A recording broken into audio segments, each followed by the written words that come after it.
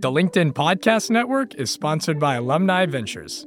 Invest with confidence. Discover the power of venture investing with Alumni Ventures, America's largest venture firm for individual investors. Learn more at av.vc.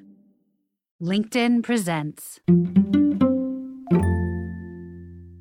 I think if you grow up with any kind of sort of headwind or any sort of challenge, I think that it ends up creating some kind of motivation. And so then for me, if I could see that my dad was, let's say, challenged to realize his own, full potential because of some of the challenges he had, then I think as his son, I would be motivated to use the capabilities I have, sort of the lack of impediments, and realize my full potential.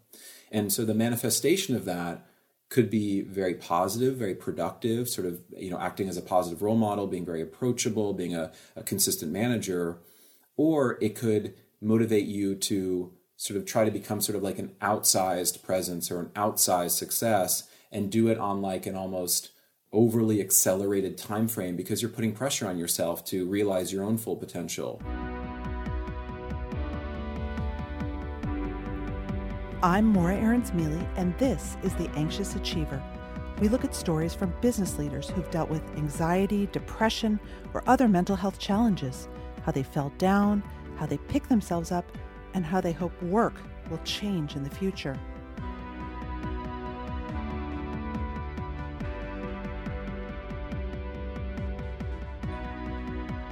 There's no doubt people are becoming more open about mental health in the workplace, but it's happening at a different pace everywhere. And the truth is, that change, the openness to share about mental health, it has to come from within. Today's guest has succeeded with a great career as a leader in a giant tech company.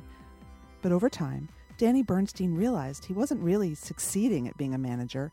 In fact, in his own words, he was being kind of a jerk.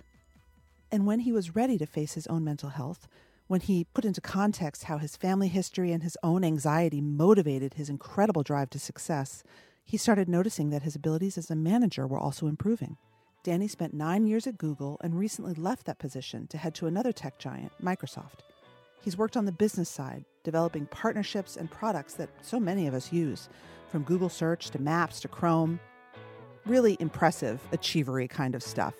So I started by asking him a bit more about what his work means to him.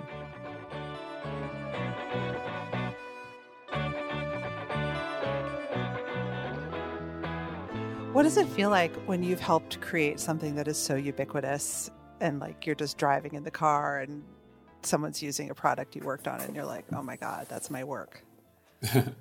There's a certain sort of feeling of a personal connection or vulnerability to it. Like if I'm working on something and it doesn't work properly, I actually feel like I personally let down that individual, and I try to debug it myself or try to figure that out. So from that standpoint, it can be quite humbling when things sometimes don't work. When they do, it's of course very satisfying, and you feel like you're solving a real problem for someone, helping them become more productive. But what's interesting about working at a place like Google is that because our products are used by so many people, very often we have sort of false positives in the product, like we can launch something in search and 50 million people can use it immediately, but that doesn't actually necessarily mean that it's successful or meeting user needs. So there's quite a bit of complexity in kind of understanding like really what is working and what isn't, and how to sort of read the signals and how to read the data. But I think that's part of the fun and part of the challenge. So looking at this perch where you have such an impact, like, is this the kind of successful path that you, when you were a kid or a teenager, you thought you'd be on? I wouldn't say so. My dad was a school psychologist in a school district in the Bay Area. He had the same job for over 35 years. And my mom was a pharmacist. She was a kind of a dynamic pharmacist that she did different things with media on occasion. But I didn't have in my immediate circle, my parents, friends, etc., any sort of role models that sort of followed a business trajectory. And so I didn't really know what that looked like. And I had to navigate a lot of that sort of on my own with relationships that I built. So I wouldn't say that I ever had a thought where I was like, this is where I want to be in 15 years, and these are the really rational steps to work backward from that. It's sort of been kind of learning as I go, sometimes, falling flat on my face, sometimes being able to get inputs from mentors, but very often kind of trying to figure it out, myself, because I wouldn't say that I was someone, unlike a lot of my peers who had parents who worked in the private sector or who worked in business. So when we talked in our sort of pre-interview, you talked about how you used to be a quote terror as a manager. How and what was the feedback? So let me just back up and say that I want this show to be very instructive for people who, we're very pro-anxiety on this show, and we want people to feel their anxiety as sometimes a leadership strength. But I think that sometimes when you have big feelings and when you feel anxiety and imposter syndrome, you can take it out on other people, right? And so this really piqued my interest when you said that you used to be as a terror as a manager. I'm curious, what did that look like?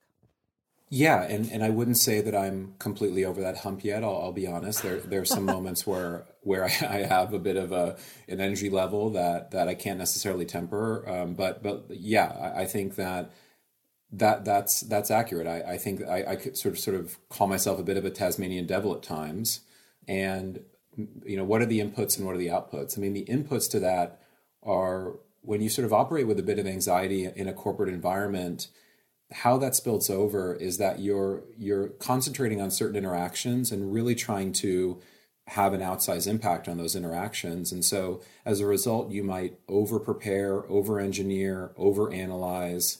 Some great feedback I received is that not letting great be the enemy of good. We have a saying within Google that I think is now kind of spread throughout technology, sort of the 80-20 of something, sort of what is the 80% effort that might sort of get you where you're going versus sort of that last 20. And there are different ways to interpret that statement. It's used in different ways. But absolutely, I think that I would let some of my anxiety or some of my sort of sense of urgency spill out. Would you yell? How would it show? No, not really. Like, what are your most common go-tos? I think there are a couple things. One is that at a place like Google, the executive reviews that you go into, let's say you're working on a new strategy, a new partnership, a new product. The executive reviews are very direct communication environments. There's a lot of candor and there's a lot of sort of very direct communication. And I think for the first several years of my time at Google, my approach to preparing my team for those discussions would almost be like me role-playing the scenario that they were about to go into. So I would actually like play the part of the executive that they were going to meet, but I would do it in a way that wasn't as conscious as it needed to be. Like I wouldn't say, "Hey, I'm about to simulate some of the behaviors and some of the questions you'll receive, but it's not personal. I'm in your corner." I wouldn't say those things. I wasn't conscious necessarily that I was doing it. I was just sort of letting that behavior sort of roll down a hill and then assuming that character. And I did that for years. And I would get negative feedback on it, like universally. But I was very stubborn about it because I was saying, no, I'm just trying to prepare you. No, I'm just trying to prepare you. And it was absolutely the wrong approach. And it took me a very long time to sort of let go of that approach and to realize that what I actually should be doing is boosting people's confidence in those smaller discussions and helping improve psychological safety in those discussions. So that when they go into those more challenging reviews, they're prepared, but they're confident. And so that was like one that I clearly have not done a great job of. The second one is that I would very often, when we were preparing for certain discussions, be sort of pushing to over prepare and sort of holding myself and the team to sort of this unrealistic standard. And as a result, people would be sort of looking at me like, or haven't we reached a point of diminishing returns on this? Like what new insights are we really gleaning? And there's a concept of resiliency when it comes to brainstorming and creative thought. So it's really hard to walk the fine line between what is a sort of a resilient process or a thorough process between one where you sort of turn into a terror as a manager. And I would continually not get that right. The third one is that as a manager, if you have, let's say, 10 meetings a day or 50 to 75 meetings a week, which is, for me, is pretty typical. If I have one of those meetings which I show up and I have a hard edge, I'm asking pointed questions, I'm reducing psychological safety based on my approach, that one discussion is the one that people remember. It's the one that goes viral. It's not the 49 other positive conversations or ones where I was creating a supportive environment. And for me, for a long time, the average was probably not 49 out of 50 positive interactions, probably more like 9 times out of 10. And if you look at it, it's sort of like, wow, Danny, 90% of your interactions were like positive and supportive. And I'm like, yeah, that's fine. But I would say that the leaders that I've come to really admire and have gotten to know sort of at a deeper level, they're at like 100 out of 100. They hold themselves to like a very high standard, not in such a way that like bleeds out as them being like a terror to their teams, but really hold themselves to a high sort of character standard. So they are remarkably consistent in how they show up. And I was not. I was a little too, I like to say, I was a little too unpredictable, a little too inconsistent. And so even if it was 90% of the interactions I was showing up in sort of a productive and supportive way, I would miss that one. And it was hugely detrimental. And I'm only now beginning to become more conscious of how critical those sorts of behaviors are as a manager. I feel like part of me wants to say, give yourself a break. One interaction is, I mean, that's 10%. Like, is that just your perfectionism speaking? Yeah, it's a really reasonable thing to say, but maybe I'll offer a bit of a provocative, sort of counterpoint, which is I think that in today's day and age, where we're working from home, where we're dealing with sort of one pandemic uncertainty to the next, where sort of challenges with mental health are the norm, challenges with processing sort of externalities is the norm. I would say that the modern manager has to be remarkably consistent and remarkably predictable. And that may be even more valuable than this sort of image that maybe we previously had of managers of sort of like this, creative type who could be a little enigmatic, who could be a little unpredictable, but they're sort of brilliant, sort of papered over that. I maybe operated with a bit of that as a core value for a long time. And I've really come full circle to realize that was misguided. And so I absolutely hear what you're saying. Yeah, maybe this is just another perfectionist instinct. But if that's maybe where I'm channeling my anxious energy towards like having consistent supportive interactions with my team, I actually think that's probably a good use of my energy. I love that. It reminds me of the Buddhist concept of right effort or appropriate effort, right? Where, you really need to figure out if the strings are either too tight or too loose, the sound is not going to be beautiful. And so the strings have to be tuned correctly and neither too tight nor too loose, right? And so the consistency in the manager is not always about driving your team to produce the best results all the time. Right. It's about showing up for them in a way that they can trust you and come to lean on you. Yeah, it's a big one. And the other thing I've thought about sort of related to that, I think it's a really wonderful point and a great analogy, is very often as managers, we have to deliver challenging feedback or we just have to provide constructive criticism or input. And the way that I come to think about that is that and all of those interactions you could put on a continuum of, let's say, 1 to 10. And 10 being an individual who is like absolutely doing the wrongest possible thing in a corporate environment. But the average, let's say, misstep in a corporate environment warrants more like a 2 or a 3 in a reaction from a manager. And that would be more like, hey, let me just give you some quick feedback. I observed that this particular message maybe didn't land. And that's like, sounds very supportive, right? But what I was realizing that I was doing is I was providing the feedback, which is good. You shouldn't underdo feedback, and managers very often underdo feedback. But I was consistently at a 4 or a 5 when I should have been at a 2 or a 3. And even being on like a little bit further on that grade tour of severity was something that I realized I was also missing pretty frequently. And just being a little more tuned into that, It's hard, and it sounds like, again, I'm holding myself to an impossible standard. But what I've realized is that the very best, most consistent managers just really get this right, as I said, 99+% of the time. And also just lowering the stakes for feedback. Hey you, I'm Andrew Seaman. Do you want a new job? Or do you want to move forward in your career? Well, you should listen to my weekly show called Get Hired with Andrew Seaman. We talk about it all, and it's waiting for you, yes you, wherever you get your podcasts. From the minds of visionaries to the desks of disruptors, I'm Lars Schmidt, host of the Redefining Work podcast.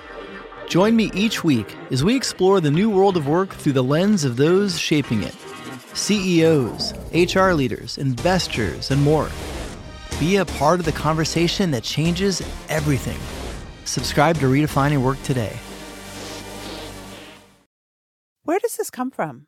The intensity and the high stakes approach, it sounds like you're describing. Is that something that is from your background, your childhood, your training? I think one is that in a corporate environment, you're constantly having to kind of reprove or reinvent yourself to show that you're adding value.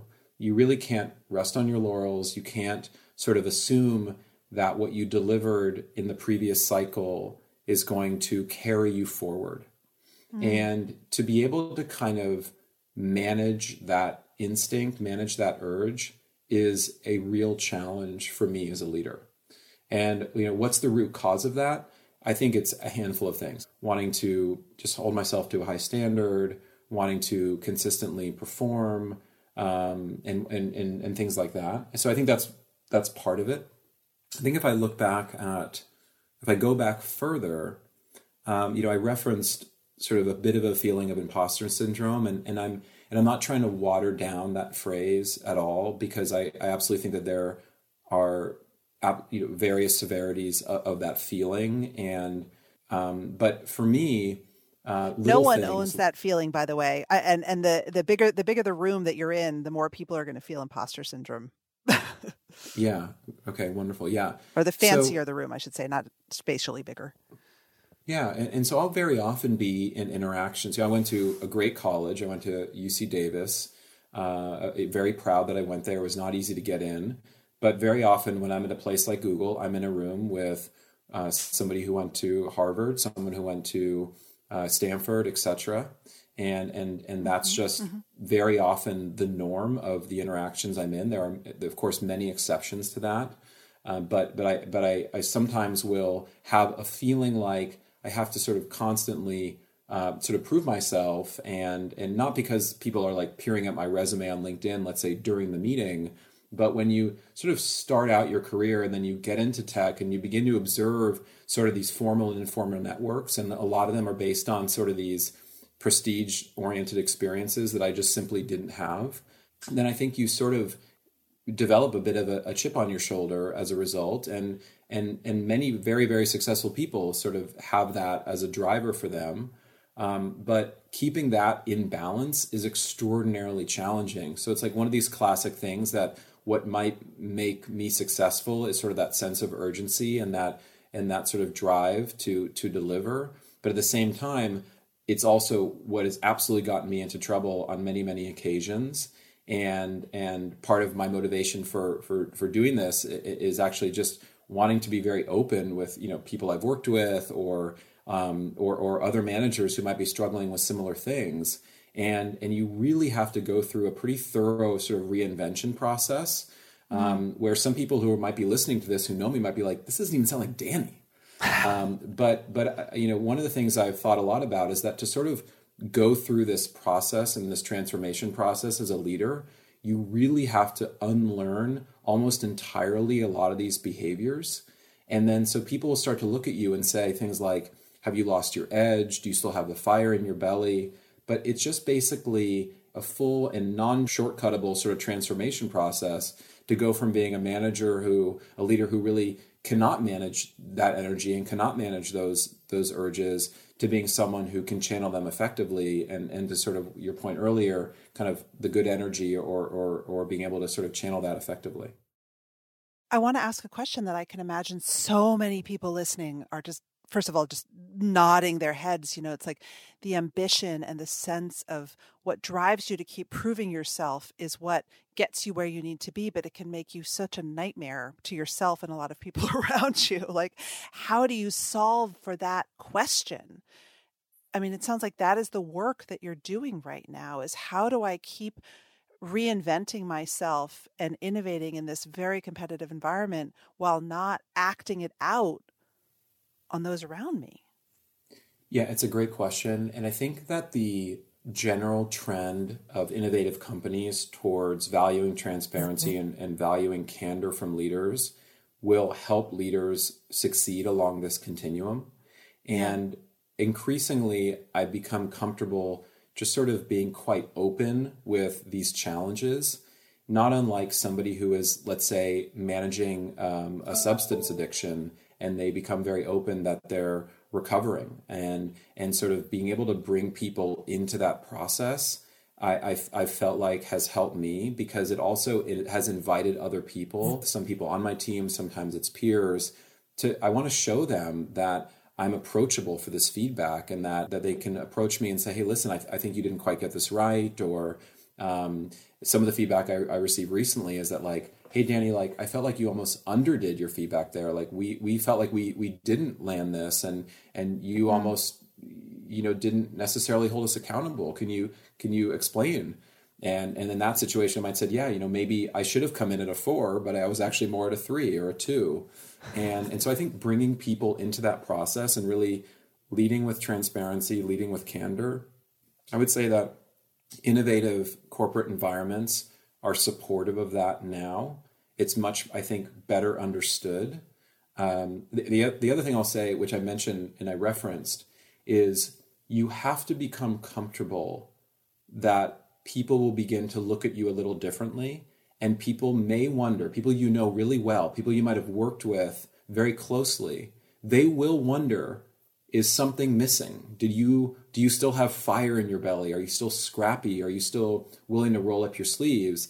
And in my case, the answer is like an emphatic yes, but I'm just in the process of learning how to do it in a more productive way that generates substantially more psychological safety for the people around me.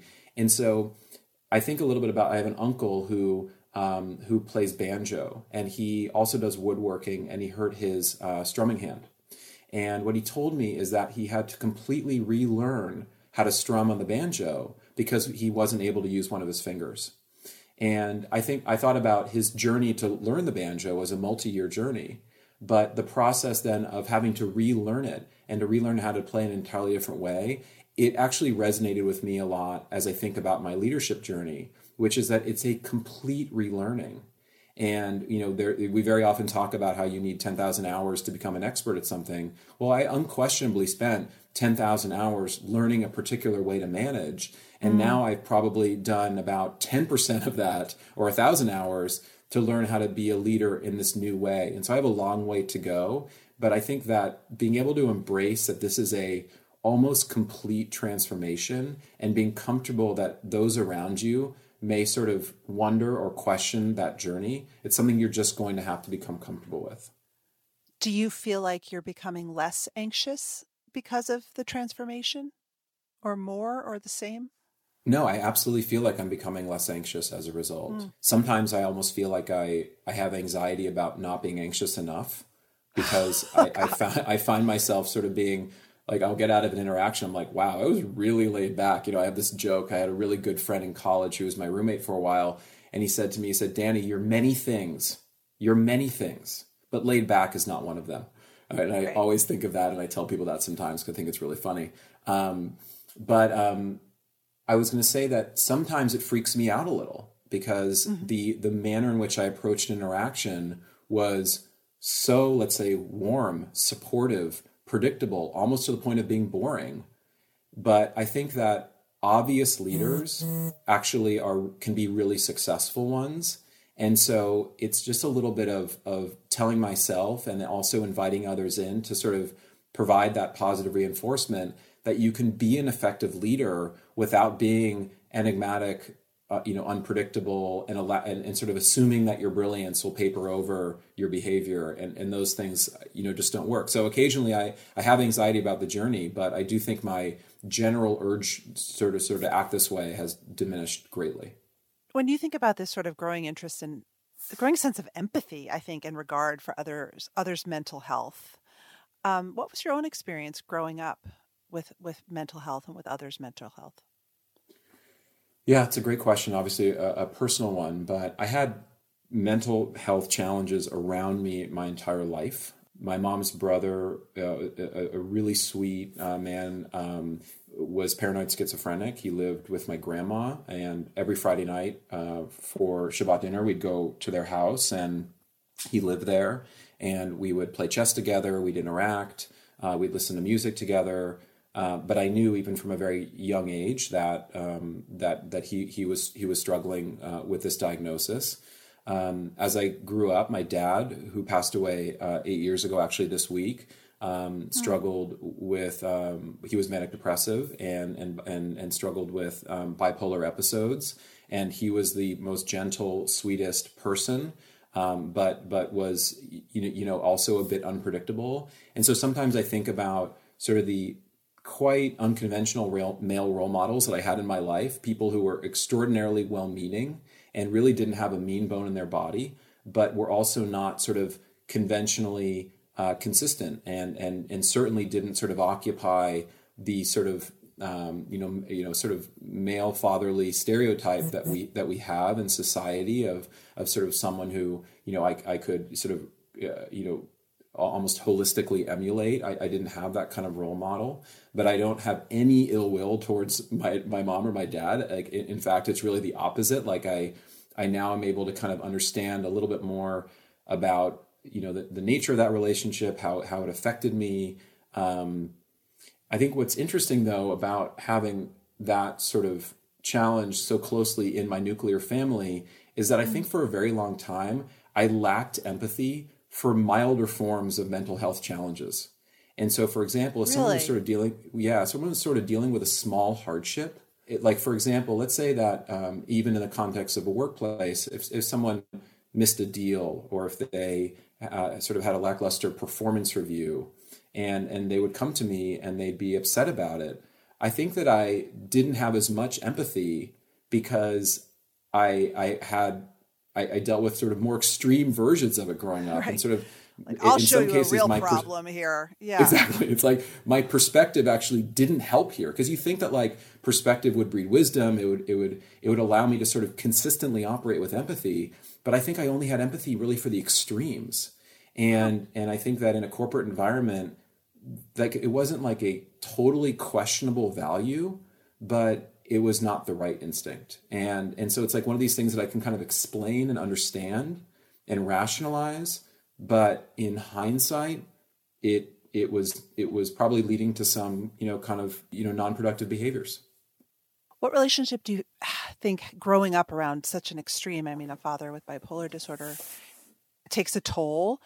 What relationship how did that affect your own ambition and your own anxiety to achieve? I'm curious.